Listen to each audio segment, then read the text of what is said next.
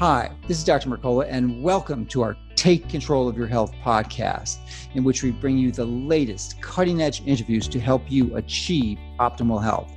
This next interview is part of my Best Of series, which features some of the most popular interviews with leading health experts. So thank you for listening. Now let's get started with this week's program to help you and your family take control of your health. Welcome, everyone. This is Dr. Mercola, helping you take control of your health. And today we are delighted to be joined by Dr. Zach Bush, one of our most favorite guests. And he's coming to us from Charlottesville, Virginia, where his clinic is. And he does a lot of work and research. And welcome, and thank you for joining us today, Dr. Bush. Thank you so much for having me again. Yeah, and just to remind everyone, if they don't remember from the last interview we did, Dr. Bush has that rare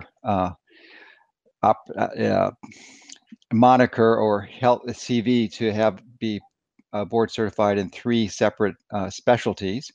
And before he found the light and started switching over to natural medicine, was a cancer researcher and is really just a wealth of knowledge on so many topics, not just health. So, but that's a topic for another discussion. So today we are going to focus on something crucial that almost each and every one of us are challenged with, and that is hydration.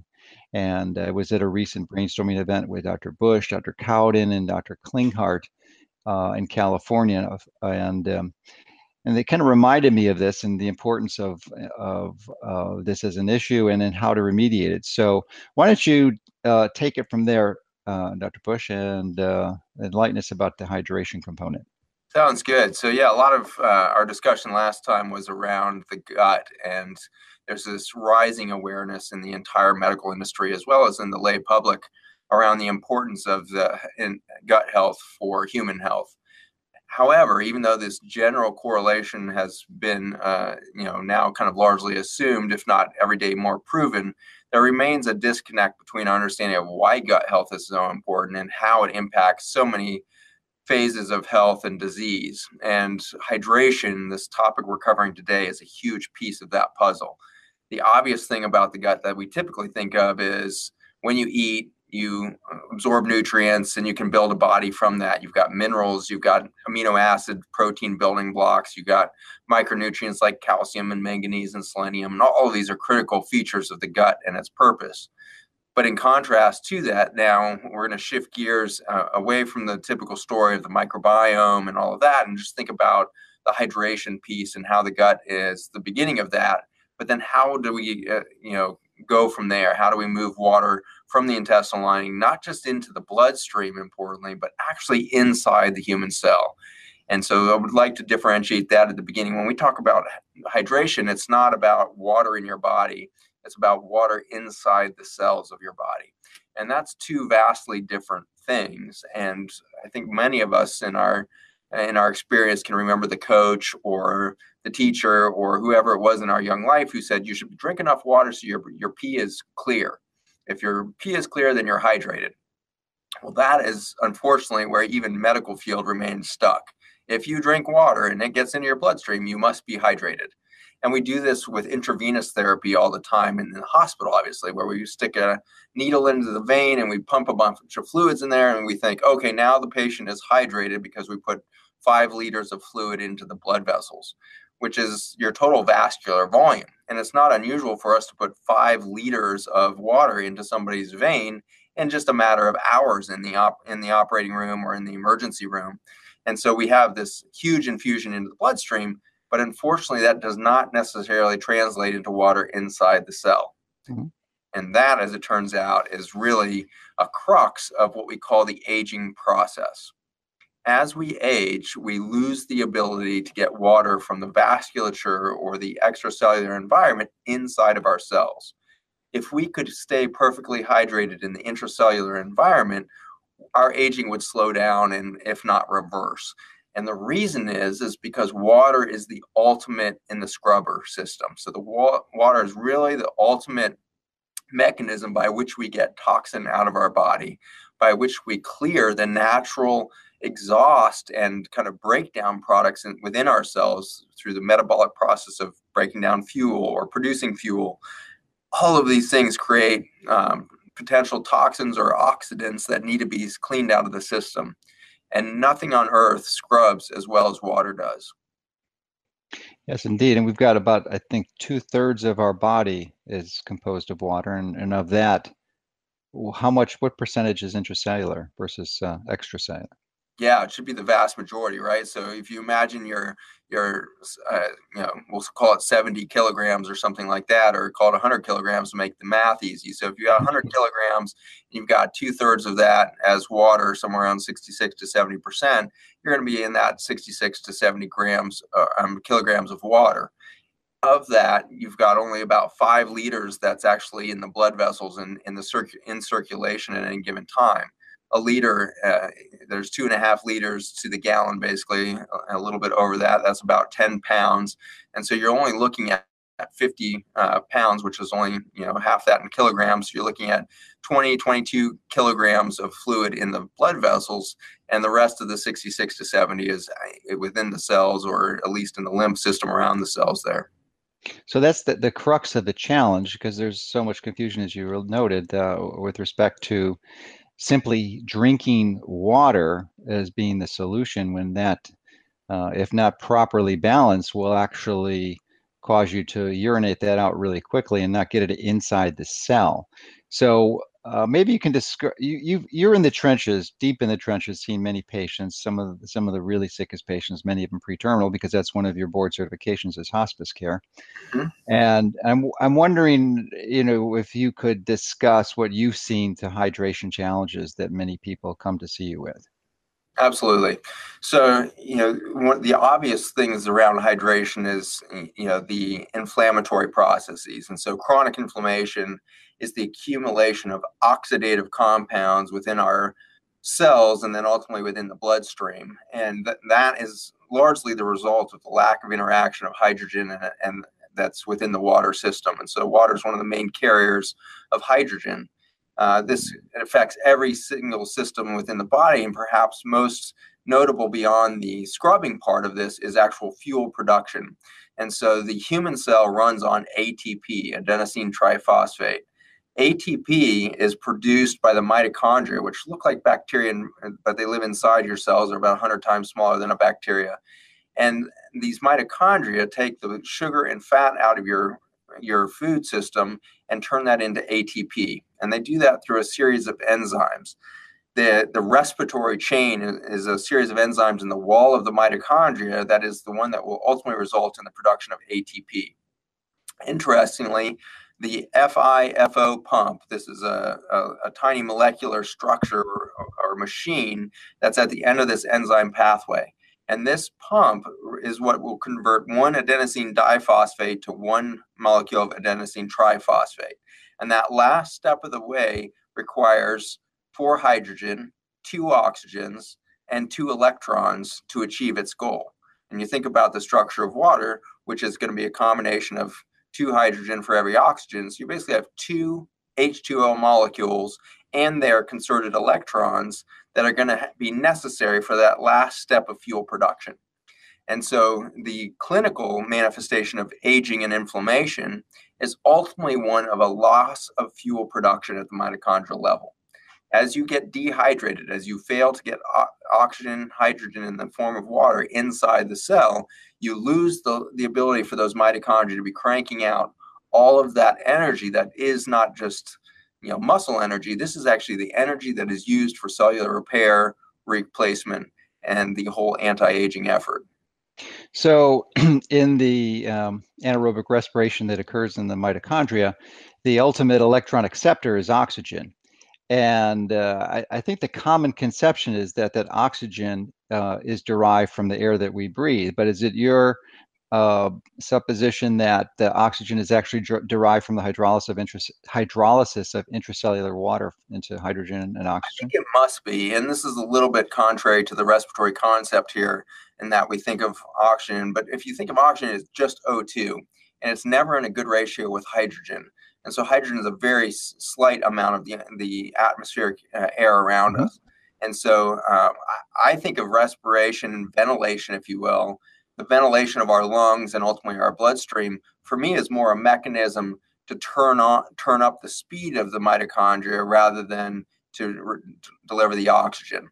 The oxygen, I believe, has to be in concert with that hydrogen and electron. That's not my belief, that's proven science. But I believe to get that ratio consistently, you got to be liberating that oxygen from water, not from that, which means you've got to be keeping your hydrogen, or H2, out of that in what we call elemental hydrogen state. H alone is actually usually missing an electron. It's had an electron torn off of some surface or some chemical environment around that. And so an H is very oxidative, whereas the H2 is actually profoundly antioxidant. And so we're increasingly recognizing, most of this research is out of Japan around the H2 molecule, but the H2 molecule is now recognized to be one of the best selective antioxidants for the hydroxyl free radical. That was a mouthful.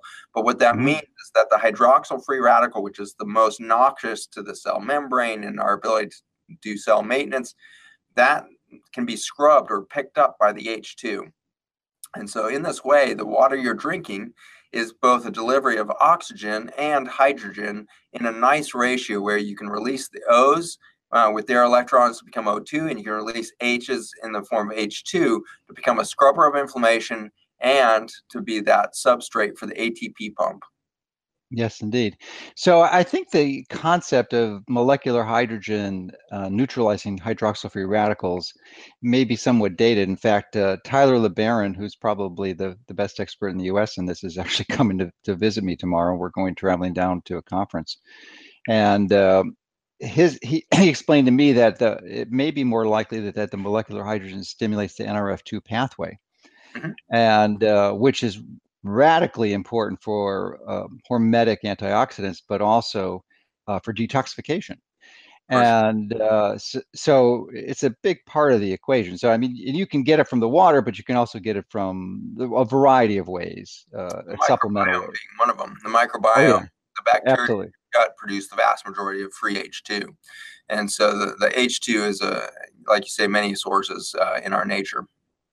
Yeah, the difference though is that the microbiome, you definitely need much from your microbiome, but it tends to be a static, relatively constant production of hydrogen gas, and the benefits, like many benefits in our effort to attain health, tend to be better if they're cyclical. So in other words, if you're doing chronic ketosis, that may be good for the first few weeks or months, but after that, it's going to start actually hurting your health. So similarly, this pulsing of molecular hydrogen can be very beneficial. It's difficult to do that with just intestinal production. Very good. Yeah. So what percentage of the people that see you are actually dehydrated? 100% of them. 100%. Yeah, all of us are dehydrated. And the way in which we measure this in clinic is something called a phase angle, which you're very familiar with, Dr. Mercola. But the phase angle is measured similar to what you would think of an EKG, where you put the little sticky leads on your chest and you can see the electrical current running through the heart muscle.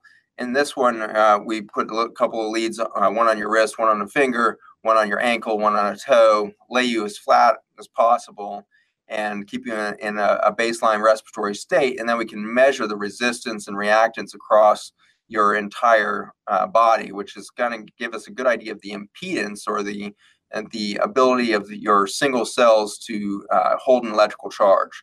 An electrical charge across the single cell membrane is a very powerful measure of your capacity intracellularly hydrate, to get water inside of your cells. And what we do routinely with every patient coming to our clinic is measure a phase angle. And in the years that we've been doing this, I've never seen somebody coming in with a sick complaint of anything with a phase angle better than 7. And so you've got, ideal health. But admittedly, well, before we go into more detailed explanations, it might be wise to give people a range of what the numbers mean, because I suspect that, yes, you have never seen anyone that's dehydrated with a phase angle over 7, but that may be like 1 in 100 people, right? That's right. Yeah. So the 1 in 7, or the 7 is on a range that I would say is between 3.5 and 10. Mm-hmm. You've measured a couple people that have a better than 10. But in the general public, your bell curve is going to be between 3.5 and 10. Death tends to happen around 3.5.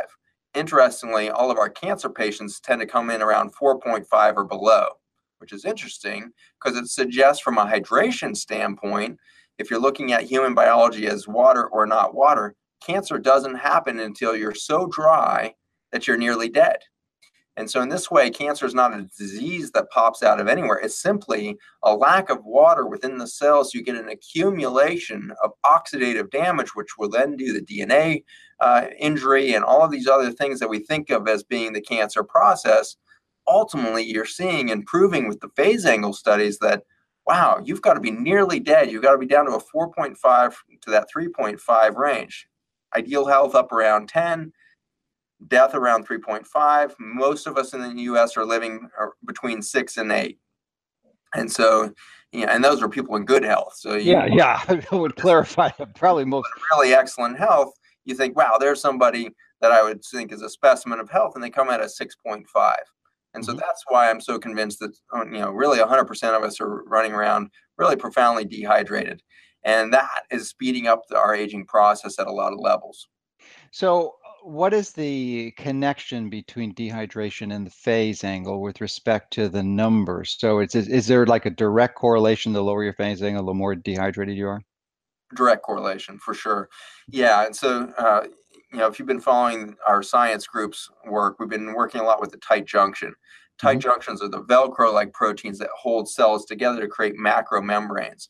And one of the main tools that we utilize to measure the health of a membrane is what's called a TEER, transepithelial electrical resistance. And what that literally is an ohm meter with microscopic filaments on it so that we can measure inside or on the inside of the membrane, on the outside of the membrane, and get a sense of the resistance across that small intestine or colon epithelial layer. And that epithelial layer is acting as a resistor, if you will, just like the rubber on a copper wire. That plastic or rubber coating on the wire is insulating it so that the electricity stays inside the wire and isn't shorting out all over the place. In the same way, your membranes, your macromembranes, the barrier systems of your gut lining, of your blood vessel tree, the blood-brain barrier, all of these are creating an electrical gradient across them at the macro level. And what we've shown in regard to the hydration is that, the higher that electrical charge across that membrane, the more likely you are to pull water across. And so that's at the macro, gut membrane kind of phenomenon. Now, if we think down at a single cell, and so you've got, over 1 billion cells form your gut lining. If you just take one of those cells, or you go inside the body and you look internally and you say, let's take one muscle cell or one kidney cell, and think of that cell membrane, which is a little phospholipid bilayer that keeps the outside of the cell separate from the inside of the cell. The electrical charge across that, when you're healthy, when you're up around a phase angle of 10 to 12, current estimates of that charge across there is above 10,000 volts. Imagine the electrical energy of a lightning bolt being held across a barrier that's just a few microns in space. And so it defies our normal understanding of Newtonian physics. It's absolutely down in the quantum physics realm that a cell membrane that tiny is able to hold that large of an electrical charge. What builds that electrical charge is ultimately the mitochondria. And so we talked about the mitochondria cranking out ATP. Well, in the process of taking glucose or fat and turning it into ATP, the electron transport chain, Krebs cycle, all of these mechanisms of fuel production are creating electrons. And so you're creating this high electrical force within the cell through mitochondrial energy production. And then that leads to a gradient. And that high electrical gradient is going to pull water inside the cell. So in addition to being an indicator of hydration, it's probably one of the best indicators also of mitochondrial function, because that's what allows the cell to be hydrated. Exactly. Yeah. And in fact, I would say there's no easy good test for that either. I mean, you can't do a blood test for mitochondrial function.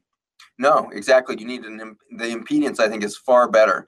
And so I think that in this case, you might be, as the listener, hopefully coming to the conclusion that you can't talk about mitochondrial health or mitochondrial production, fuel production, without talking about water. Those two are absolutely inseparable. So I love about you, you just drilled down into the basics. And what I've learned over the years is that that's where it's at. You need to address the basics. You just start doing fancy stuff and supplements and all these exotic things, and you don't address the basics, you're just not going to get better. Yeah, you can make some very expensive pee, right? Yes, So, indeed.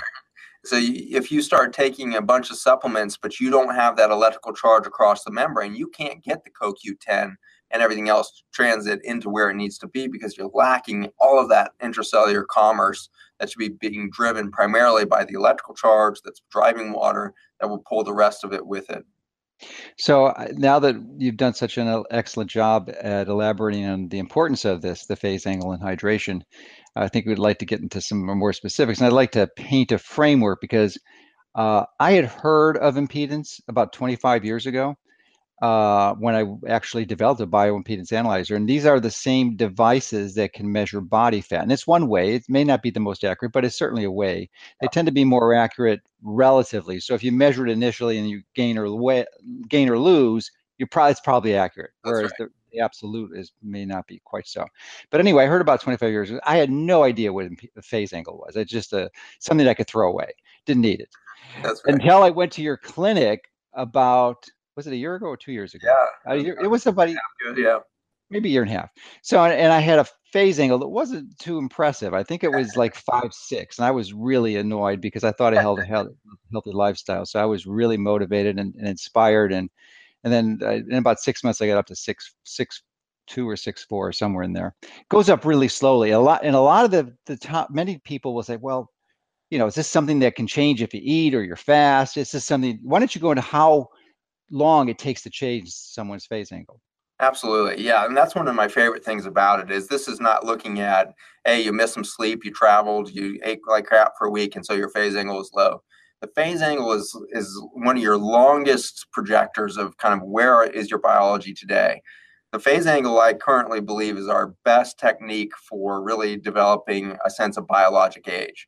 And so you went from a 5.6 to a 6.4 over about a 9-month period. That sounds like, oh, that's some good progress, but I'm really looking to get to 10, and that 6.4 doesn't sound too good. And I know that you're always driving for that perfection, but in fact, in just 9 short months, on some very simple interventions, you really reversed your age by 10 to 15 years biologically by getting that phase angle up. The chance of you developing a chronic disease, something like cancer or the rest, just went dramatically down because you're getting water inside the cell. You're scrubbing the whole system out. We have all of these detox regimens, right? We have detox this, detox that. We've got detox teas. We've got, it goes on and on. We're all very aware that we have toxin accumulation in our body. My company's done a lot to work on the glyphosate issue and that. Mm-hmm. But in fact, all of that toxicity and the effort-free detox is ineffective if we're not getting water inside the cell. And so with your phase angle going up, now all of your detox efforts are going to be far more potent and effective. And so we have to celebrate that slow shift that happens. Why is it slow? It's slow because it's literally showing you the mitochondrial potential and the reservoir of your ability to repair in 70 trillion cells. It's an extraordinary concept. 70 trillion is a number that you and I just don't run into in our daily lives. We can't really even imagine a billion, right? 1,000 million is such an extraordinary number, and that there's 1,000 billion is an even a bigger number. And then you have 100 of those trillions, and it's mind-boggling huge numbers. And so it's one thing to say, oh, I improved kidney health today by hydrating, or I stopped drinking alcohol, and so now my liver is healthier. We're not talking about a single organ at all with the phase angle. We're talking about what is a total global population in your body of 70 trillion cells? How do we affect that, and what is it doing? And that's where the phase angle is a powerful tool. Yeah. And I made my improvement without understanding the importance of water. I mean, obviously, I thought I did, but I didn't. I didn't really understand the information you just shared. Yeah.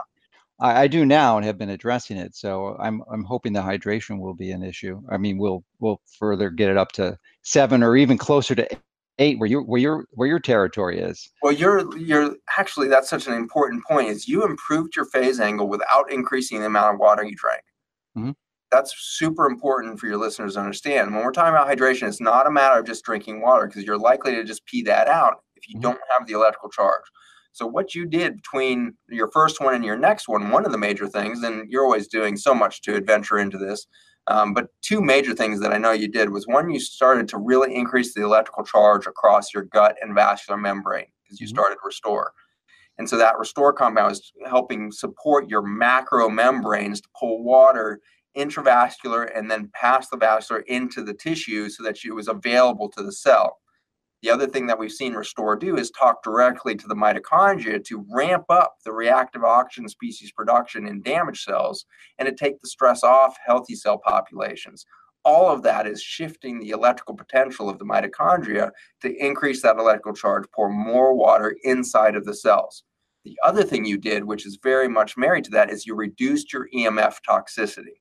Mm-hmm. And you're coming out with a great book soon around EMF toxicity. What is the relationship between hydration and EMF? This is a really cool subject.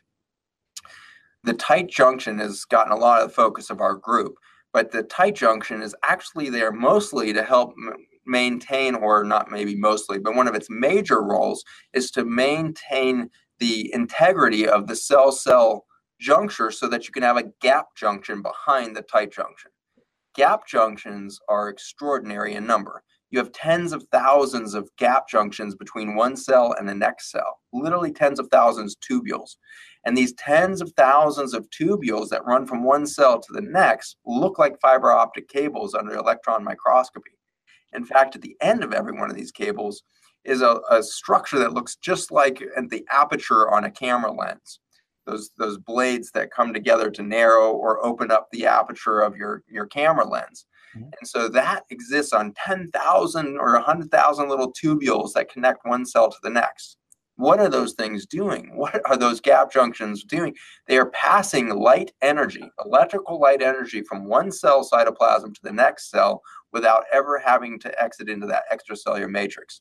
In other words, healthy cell population is one coherent mass of electrical energy that can pass through this electrical circuit board of the cells, these gap junction fiber optic cables. So what happened when you were pre-Restore and you were having from your environmental stressors of Roundup and glyphosate and all these chemicals, other things that we consume that can damage those tight junction, gap junction systems, or alcohol, non-steroidal anti-inflammatories like ibuprofen, Motrin. These compounds are very noxious to the tight junction systems. And so, whether you're somebody like Dr. Mercola, who's been 20 years in the health industry, or a more typical consumer where you're getting challenged at that tight junction level every day, you can be sure that your gap junctions are down. When the gap junctions are disconnected, you're having a decrease in the coherence of the electrical energy, i.e. the frequency resonance between your cells. So now in the dehydrated state, you're accumulating toxin. In the dehydrated damaged membrane state, you're having a lack of electrical energy flow. Now you put a cell phone into the mix, right? And now that cell phone or that Bluetooth, thermostat on your wall, or that wireless Wi-Fi The Wi-Fi router router in your house. Yeah. These things are putting out a huge electrical resonance. Your cells disconnected are at risk for resonating to the wrong frequency, i.e. not your frequency. And so this is one of the critical realities, is that we can't start to talk about tight junction damage or dehydration without now mentioning on top of that this third toxicity that we're exposed to, which is environmental frequency resonance that's non-human. Yeah, and many people aren't aware that you actually head up a research team. I mean, you've got some really brilliant scientists that work in your lab.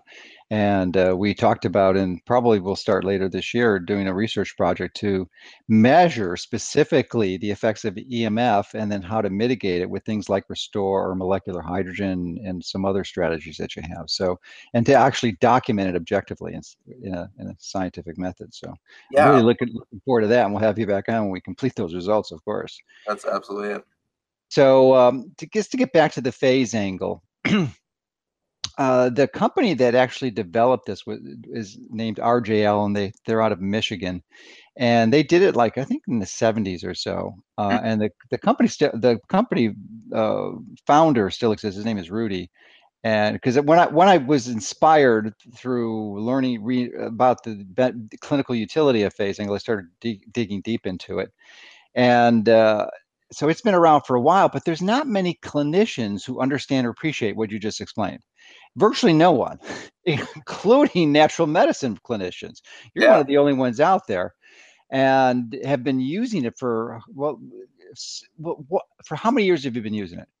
Since 2012, so 6 years. 2012. So you've got 6 years of data to support your observations. And it's so crucial, and that's what inspired me. And the numbers, I mean, just a tenth or 2/10 is a huge movement. Big. So yeah, it's really big. So the obviously someone can go to a clinic like yours and get your phase angle measured, or they can actually go to RJL and purchase these instruments. They're not inexpensive. They're not terribly expensive, about $2,000 or $2,500, depending on which model you pick up. But I think on their site they have a link, and we'll see if we can put it into the article that has a list of clinicians who use this, so you don't have to purchase one And if you I can would get say it that's measured. probably reasonable because this isn't something that's going to change day to day. So Yeah. it's not like a glucometer where you want to know your phase angle every morning. That's the most boring data in the world. And so you can go in once a year, really, or Hmm. twice a year if you want a lot of data or whatever, for more kind of interval things. But I'd say anything more often than every 3 months is a waste of your time because it's not going to move much in those spaces and time. So 3 month interval at the very maximum speed twice a year is very reasonable. Once a year is reasonable, but setting your intention for that hydration piece is a big piece of this puzzle. I think I watched this happen with you, Dr. McCullough, is that you shifted your attention from, okay, yeah, the nutrients are critical and everything else, and when I saw you shift towards that hydration concept, all of a sudden you were able to quickly reorganize all of your thought processes to include the water piece, to Hmm. include the intracellular water. And I think that all of you as listeners, if you just start to live your life more aware of what your thirst level is, what does your urine look like? Peeing clear simply means that you drank water, it passed into your bloodstream and went out your kidney before it ever went inside a cell. And Hmm. so peeing clear is not the same as hydration. What you would like to see is a yellow tint to a good volume urine. If Hmm. you're only peeing 2 or 3 times a day, a large volume, even, it's not enough, right? You need to be hydrating to the point where you're really clearing a ton. The kidneys are telling, right? So our Hmm. engineering is always really fascinating. The kidneys are designed to clear about 55 gallons of Blood. liquid a day. And Okay. so you're filtering 55 gallons of blood slash plasma slash water every single day. And so now think about how much you actually drink. You might be drinking, the average American, I think, is less than a liter of water a day. And so you're drinking almost nothing, and yet your kidneys are cranking through 55 gallons trying to figure out what to kick out and what to keep and what solutes are important, which ones are toxins. And if you're giving it no water to work with, it's really limited in its main mechanism by which it's going to do detoxification and cleansing of the system. And so you've got to increase that water content. A good, you know, rule of thumb, if you will, for water intake is if you measure the body in kilograms, uh, you'll find that 1 ounce of water per kilogram is a good goal for the day. And so Hmm. if you're a 75 kilogram, i.e., about 150, 165 pound individual, you should be drinking around 70, 75 ounces of water a day.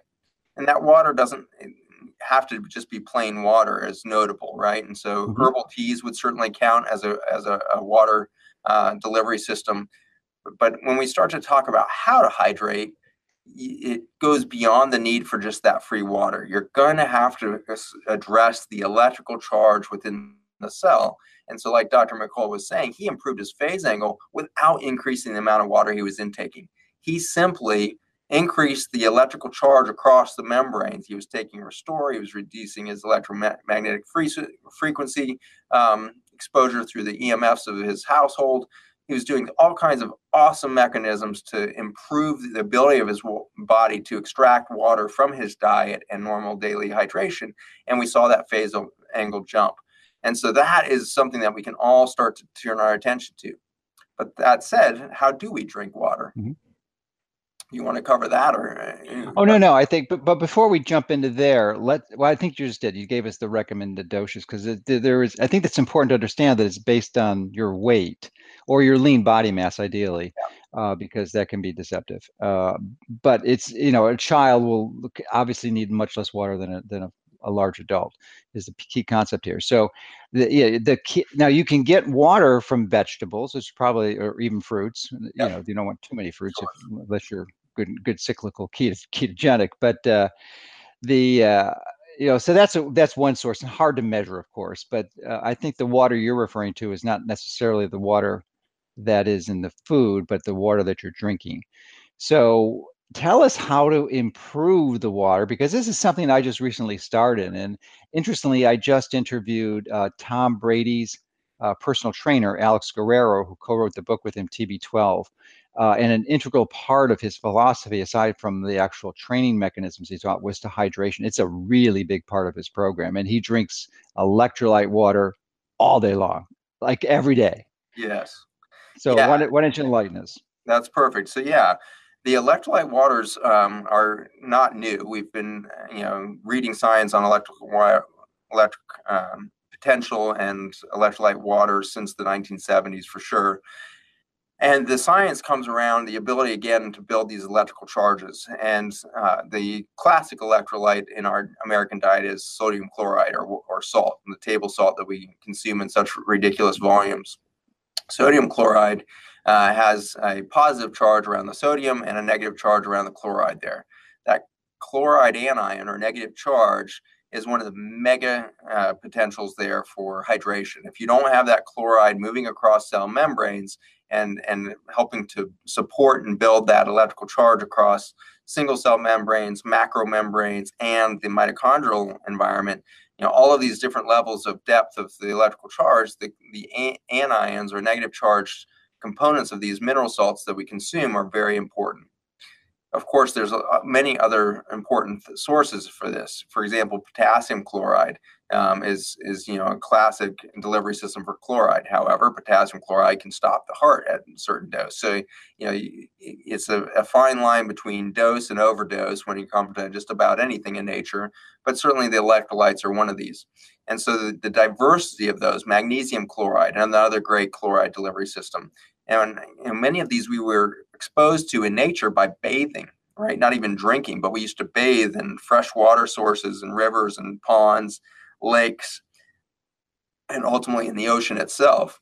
And all of these environments of fresh water have an enormous amount of electrolytes suspended in them. Pond water or lake water is much different than reservoir water, right?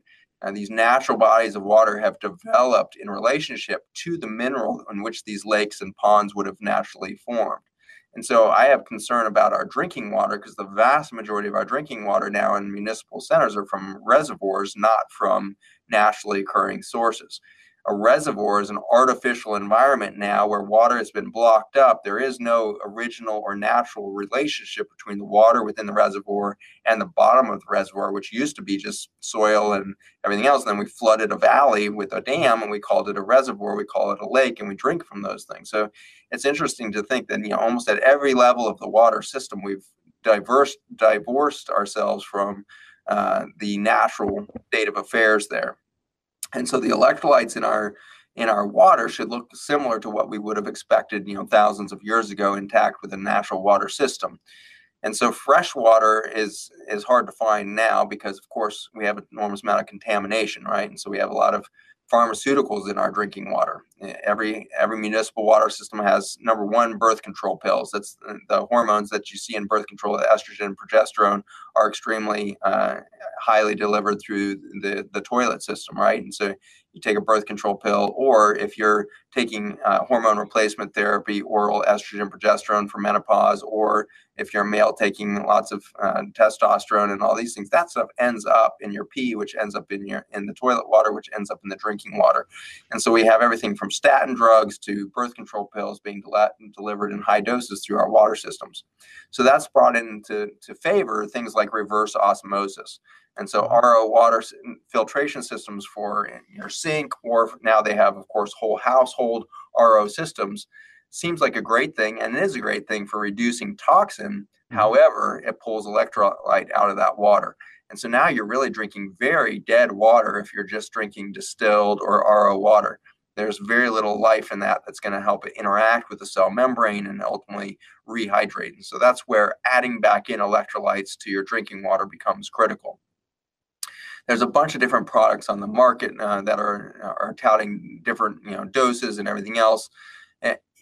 What I would say is an easy way to titrate your electrolytes is by your bowel movements. And so if you start to develop loose stools, when you're adding electrolytes, you're probably adding a little bit too much electrolyte. You might want to experiment with that. How much electrolyte do you need to add to your water before you start to note more frequent and looser bowel movements? And so for some of you, you may take a tiny bit of electrolyte and see that bowel movement shift. For some of you, might be adding 2 to 3 times as much would be recommended on a label, and still not having a change in bowel movement yet. And so that's something to kind of monitor over time. Again, well, let's just stop there for a moment, because one of the things that will also change the frequency and the looseness of the stool is magnesium, which is a cation. It's not the anions you're referring to. So how do you, I guess, reconcile that? Do you have them keep the magnesium level stable and then change the electrolytes? Magnesium is always going to be married to something, right? So magnesium positive charge, but you're going to have a salt on the other side of that. So you have a negative charge, something or other. So there's magnesium malate is one I use commonly. Malate, one of my favorites.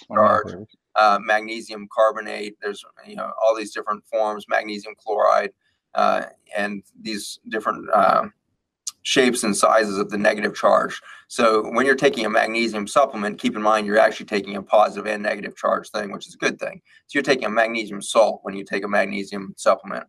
And so in that way, you're always going to be keeping things moving. Now, magnesium is interesting for a lot of different reasons from an endocrine standpoint, which is another one of my subspecialties there is endocrinology and metabolism. And so in endocrinology, we every time we think of magnesium, we think of insulin.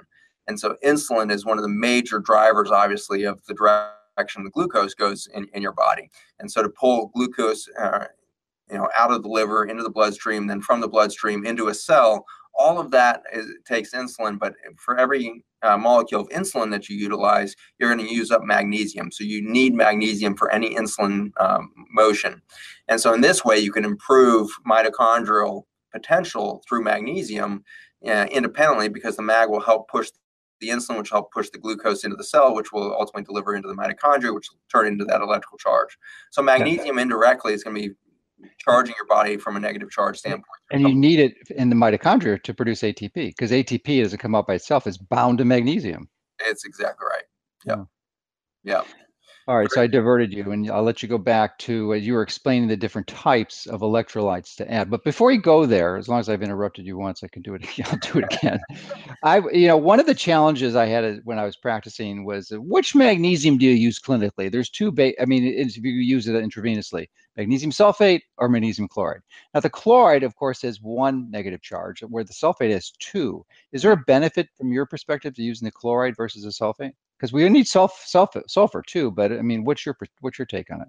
Yeah, from an oral standpoint, I'd say the magnesium chloride is a little too intense to take. So if you try to take oral magnesium chloride, you're going to end up with loose bowel movements really, really quickly. Typically, the ones used in the medical field orally is magnesium oxide. I don't like that one. I would steer away from magnesium oxide, even though if you go to your doctor and say, I need magnesium, they're going to give you a prescription for magnesium oxide. Not your best choice there. And so I would say from an oral standpoint, I'd be either using the MagCalm product, which is using a non-oxide salt, or use magnesium chloride topically, or use magnesium malate, which comes in a capsule. So magnesium malate is around, the typical one on the market is 1,250 milligrams, half of which is magnesium, the other half which is the malate. And so you'll get magnesium malate capsulated. If you want a liquid form, it'll be magnesium chloride. The cheapest way to get magnesium chloride is make it yourself. And so you just add 1-to-1 ratio of magnesium chloride flakes. They look like giant salt flakes to a cup of water. So 1 cup of salt to 1 cup of water. Mix those up together. It'll actually feel like oil. It'll feel very slippery and oily when you get that magnesium chloride into a high concentration. That is phenomenally good at getting magnesium in your system through the skin. And so you can put that into the bath, for example. Epsom salt is magnesium sulfate in the bath. That's another one of favorite mechanism.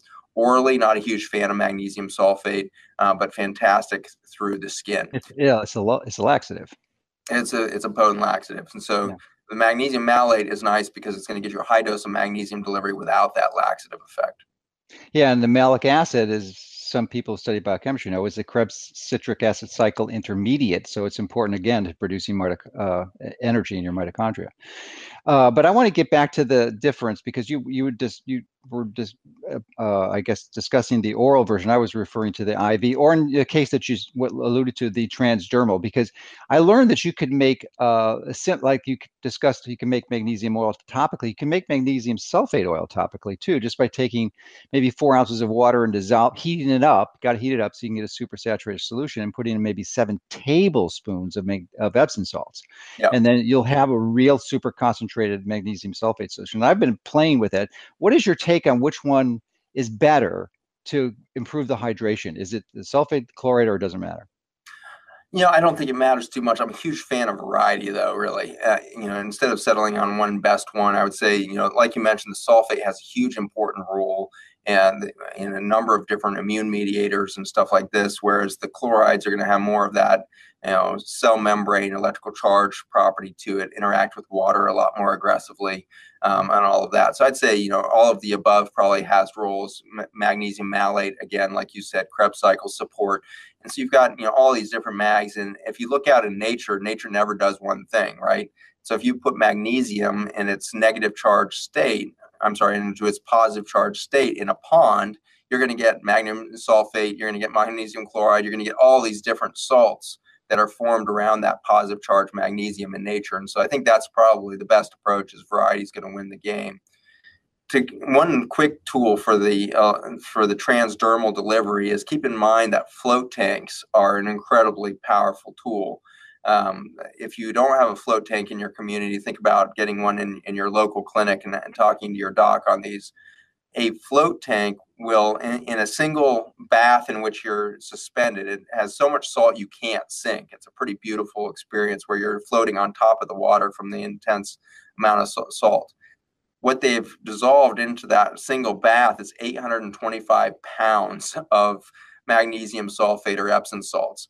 That's an extraordinary, your bags and bags and bags of 40-pound salt dumped into a single bath that you're now going to go into for an hour.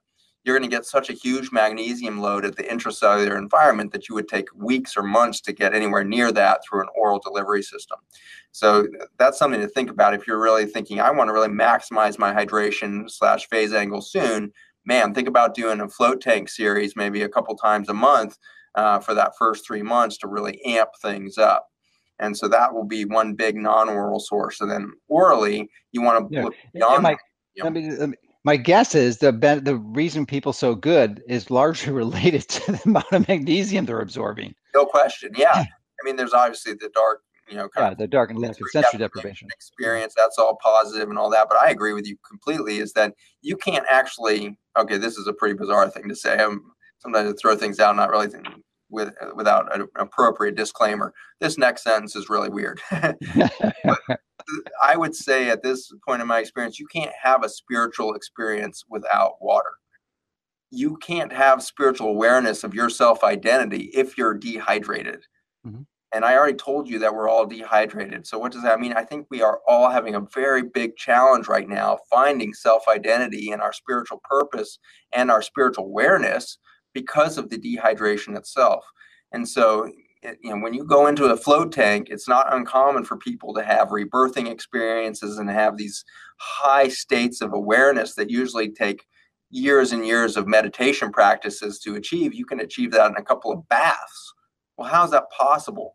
You're getting so much water inside the cell, you're increasing mitochondrial potential, you're detoxing, you're getting all of the chaos out of the environment, you're becoming more resistant to the electromagnetic fields around you, you're becoming you at the core level. And when you become you, everything, all bets are off. I mean, your speed of ideas and creativity, your potential productivity, your sleep quality, your sex drive, all of these measures of vitality are directly linked to this water issue. It's incredible.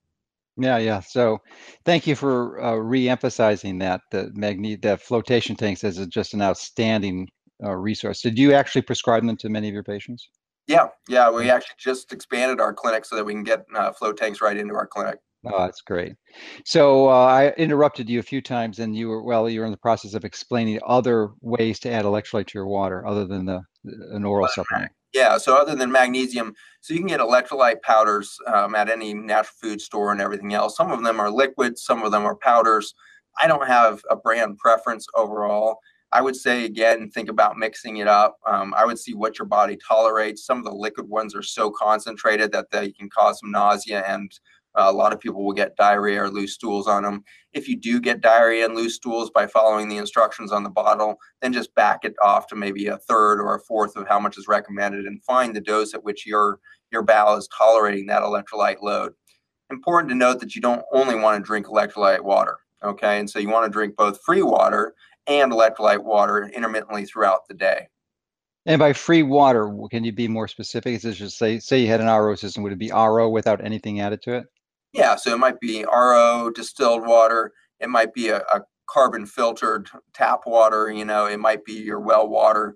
It might be an herbal tea. All of these things you could put into play as kind of interceding with your electrolyte doses. When I'm going through a hydration protocol with my patients for 3 days, they'll do an intensive hydration protocol where they're drinking 4 ounces every 30 minutes. And so they'll do that from about 7 a.m. to 7 p.m. And then they'll give their body a break. They can pee off what they need to before they go to sleep at 9:30 or 10. And so that give yourself a little bit of break. But that 12 hours of intense hydration every 30 minutes, 4 ounces of water, every other one has electrolyte in it. And then every other one has a free water source, whether that's herbal tea or how would you integrate that with the free water that you get from eating food like vegetables or fruit? Would that count as a source? Again, you mentioned it earlier on, and I was tempted to chase it down there, so I'm so glad you brought that back up. There's another magic thing when it comes to hydration that we haven't even touched on yet, and that is fiber. Mm-hmm. Fiber is a very unique feature of your vegetables and some of your fruits. Mm-hmm. And so fiber, it turns out, is one of the most important mechanisms by which your fruits and vegetables and ultimately your body are going to manage water around. And there's lots of other micronutrients in your vegetables as well. One of my favorite ones is silica. Organified silica is a very interesting nutrient that affects the microbiome in a positive way, but I think it really ultimately affects hydration inside the cell. And so you can get this from a plant called horsetail. And so horsetail is not something you're going to put on your salad. Instead, you're going to find that in a supplement. And horsetail is what you'll find if you go to the health food store and look up silica on the shelf. If you flip it around, it's from horsetail. You do not want the mineral silica, by the way. If you get mineral silica, which is the base of sand and all that, that's actually super oxidative and dehydrating. So it's interesting that single compound of sand, that silica component has to be taken up in a root system of a plant and what we call organified silica, where it's been digested through some organic process through the microbiome and then in a plant, and then ultimately delivered to you through horsetail or some other plant that's rich in the silica. Excellent. So how would you integrate or calculate and integrate the amount of free water that's in these sources? Yeah. In some ways, your body can always use more, right? And so we don't use a close tool for like pounds of carrots for this much free water and everything else, because it's actually going to be highly variable to the carrot, right? And so if you have an organically grown carrot in your backyard that's been loved and cared for, you're going to have a very high fiber and water content. Whereas if you buy those little weird carrots that are sold in bags now that look more like baby fingers or something, they're like smooth and they have no skin on them and all of that, that's a very dehydrated carrot. A lot of the fiber's been removed because they've taken the skin off of the carrot. And so now you have a totally different thing. So remember that, a vegetable is not a vegetable, not a vegetable, not a vegetable until it's been loved and cared for in the soil. And so I'd hesitate to say this is how much you get Okay. water So content out of it. so The alternate healthier between. food, the more water you're going to get. Healthier vegetables, the more fiber you're going to get. The more fiber, the more water, et cetera, et cetera. Yeah, and that reminds me to give you the opportunity to mention one of the things that you teach and are very fond of saying is that when you eat your vegetables, you want to pick it fresh from the garden because it's not just the nutrition in the vegetable that's key or the water or the fiber. It probably has a lot to do with the microbiome. So why don't you take off on that because that is your specialty. Yeah, it does have to do with microbiome in the end. So, you know, the the reason why your food quality is going to be tied to your microbiome is many, but one of the main mechanisms by which this happens is that if you imagine now an ecosystem of bacteria in your gut, for example, or in the soil, but imagine an ecosystem of 40,000 species of bacteria. And now think about 5 million species of fungi. And now think about 300,000 species of parasites. And now think of over 10 to the 31, 10 million times more than our stars in the universe viruses in our microbiome. So our microbiome is so vast.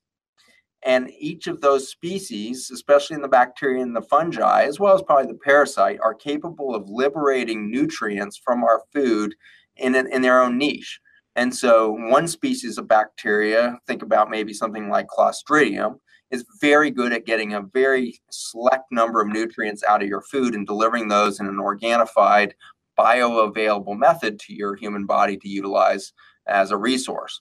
And so as you feed yourself more and more complicated micronutrient profile by eating healthier and healthier, i.e. eating closer and closer to your own garden, you're going to have this explosion of microbiome because you're forcing it out of natural selection to say, okay, if I'm eating a monoculture crop of just some version of corn and soybean and everything I eat, then I'm only going to need a few species. But if in every bite of food I've got incredible fermented beets that have now got all these liberated micronutrients from the fermentation process, and those come into my microbiome, and my microbiome now has addressed all those trace micronutrients, and they have to feed to my body. You can quickly see how the more rainbow your plate represents as far as the colors and the nutrients that are in, the more you're going to force this microbiome diversification. When you connected with Patrick when he was doing the fast, you had mentioned alternating distilled water with the electrolyte water. Yeah. Is it distilled or RO? Pretty similar. Distilled actually is your best for detoxification. Oh, really? Yeah. And so the distilled, if you're doing a 3-day hydration protocol, there's a theoretical benefit to the distilled. I wouldn't preach that very loud just because I think the science on that needs to be proven out more thoroughly, but that's what I use clinically currently just because the data seems to suggest that. And it has to do with the fact that distilled water is the most avid for electrolyte, right?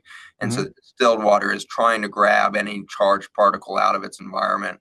And so that's why it's such a potent sponge for toxin, is if you put distilled in, it's going to create an osmotic gradient across the cell membrane to pull stuff out of the cell. So even if you're so dehydrated and your electrical potential, your phase angle is so low you can't get water in, the distilled water, by sitting outside the membrane, can create that osmotic gradient to pull the toxin. And what's the best way to get distilled water? Because typically when I encounter it, it's like for using your steam iron and it's in a plastic container full of BPA, and distilled is a very aggressive water, so it's going to suck out that BPA and phthalate into the water. So how do you advise patients to get distilled water? Assuming they don't have a distiller.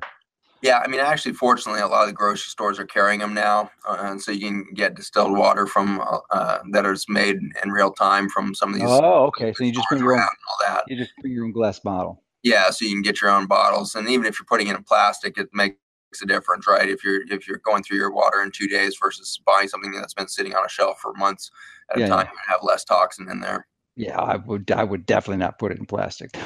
Yeah. No question. Yeah. So it's a good thing because these multi-day water fast, and I don't know what your experience is, but it seems to me that's one of the most potent ways to detoxify. Oh my gosh, yes. No question. Yeah. Yeah, so to do it the right way, I didn't really understand that. I just knew there was many mitochondrial benefits and anti-aging benefits, which is why I was doing it. I was clueless as to the importance of the value it had in detoxification. Yeah. So you have to pay attention to obviously the water, but also the binders to connect to the toxins that are released. Do you have any favorites that you use? No, in fact, during a fast, my favorite thing is that water hydration protocol to do that. Really? So I'll do, have my patients pick that up on day 1 or 2, and either do 3 to 4 days of that hydration protocol during their fast. And Do now you're coupling that, high state of oxidative clearing from the fast itself with that huge infusion of water. And if you do that in a fed state, obviously a lot of that water is going to be kept in the gut just through the osmotic gradient of all the fiber and everything Mhm. else that's going to stay in your gut. Whereas in the fasting state, every molecule that you put into the colon becomes a lot more bioavailable to the bloodstream. Wow. And do you find that when they're on a multi-day water fast and they have an empty colon, that is a great opportunity to use coffee enemas, or is that something you don't like? I do use coffee enemas. Yeah, mostly in my cancer patients and chronic pain patients are the coffee enema folks. But I think there is rationale to doing that during a fast. The one thing I have not promoted, just because I still have had a hard time, and I'd be interested to know your feedback on this, is colonics. There's so much conflicting data out there on colonics, like Yeah. hydration source, but it may be an adjunctive detox Yeah, mechanism. I think the water day fast is probably superior, and well, the benefit of a colonic is that you have an empty colon, so that you can instill like beneficial bacteria up there. But if you subscribe to the restore approach, then that really isn't a big issue Right. because you can do it with restore. So yeah, but I think coffee enemas. I can never do an enema unless my colon is empty, and it is when you're fasting. So I said, Yeah. yes. Yeah. Absolutely. So easy to retain it. I just want to give people an opportunity who I am. There's no doubt in my mind that this information has been presented by you is going to be blown their mind and introduce them to opportunities that they were not previously aware of.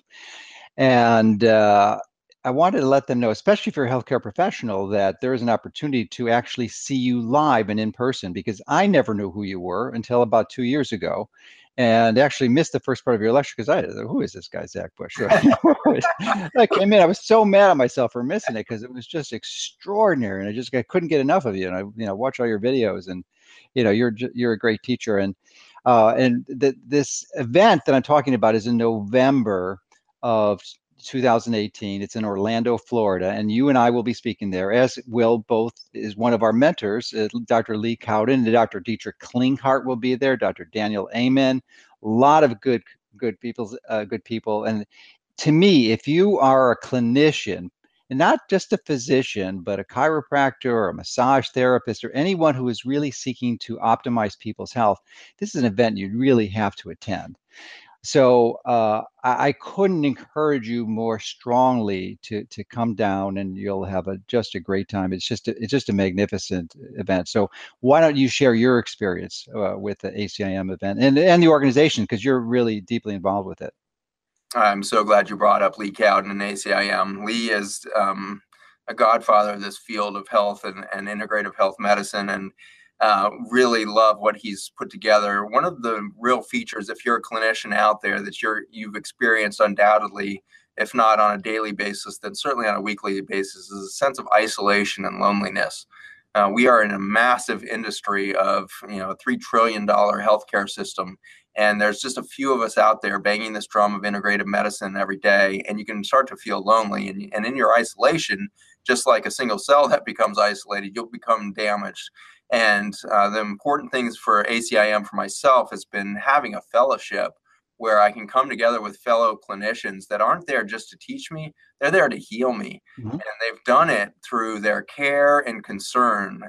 What a rare thing to find a group of professionals that have a family like care and concern for one another. And one of the brilliant things that Lee has done is create a culture there where you see practitioners working on each other in the hallways of ACIM. When we're down there in the Florida Hotel or one of these other kind of typical benign kind of event kind of feeling, and then suddenly you see a clinician who's crying and it has people hands on that person, just reaching out to them and ministering to them on deep levels, both physically and spiritually and mentally, just like coming around somebody who's suffering. Each of us has been there. Each of us has found ourselves in some form of pain or depression or loneliness. ACIM is a powerful tool to get that community back around yourself.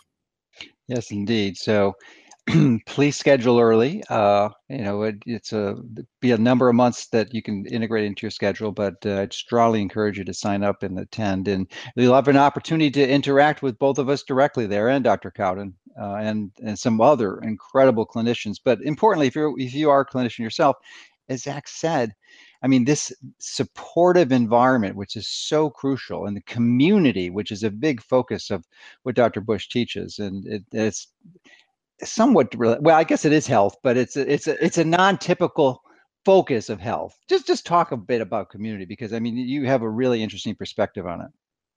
Well, it's interesting. Yeah, I mean, if you look at the sociologic studies that have been done, it turns out that access to community is one of the best predictors of longevity. And I think that's underappreciated in so many areas of our society. But if you look at the way in which we communicate now, we are really divorcing ourselves from community. The Twitters, the social media, social media environment, even just text messaging. You watch a couple out at a restaurant now, and half the people at the restaurant are not looking at each other. They're literally probably 90%. 90% of them, yeah. And so it's just embarrassing how disconnected we've become as human beings, and it's shortening our life for sure. And the ultimate, research that we do is around cellular communication. But why would physiology, why would basic science, why would our own engineering as human bodies be so reliant on cellular communication down at this microscopic level if the ultimate result wasn't with the intention of macro communication between humans? And we can see this in the political rhetoric that we see around each other, in today's state of affairs, regardless of what your political background or bent might be. I guarantee you can recognize that the rhetoric is getting more and more inflamed. Well, so is the biology of humanity right now. Inflammation is the state of affairs for our cellular biology, and inflammation is the state of affairs for our politics and social discourse. I believe those two are not accidental in their correlations there. I believe they are causative. I mentioned earlier this bizarre concept that you can't have a spiritual experience without hydration being there. You could perhaps have a blunted one, but you're not going to have your optimal spiritual experience without excellent hydration. In the same way, you're not going to have optimal human life if you're not hydrated by personal and relationship with humans around you. Well, thank you for that brilliant commentary on community, and it's so important. So, and thank you for sharing your wisdom with us today, because I'm sure it's going to help a lot of people. And again, sometimes it's just is the basics, hydration, phase angle, the impedance and electrical potential that your cells are able to generate, and then measure it. So thanks a lot, and I look forward to connecting with you soon. Likewise. Thanks for having me on, Dr. Mercola.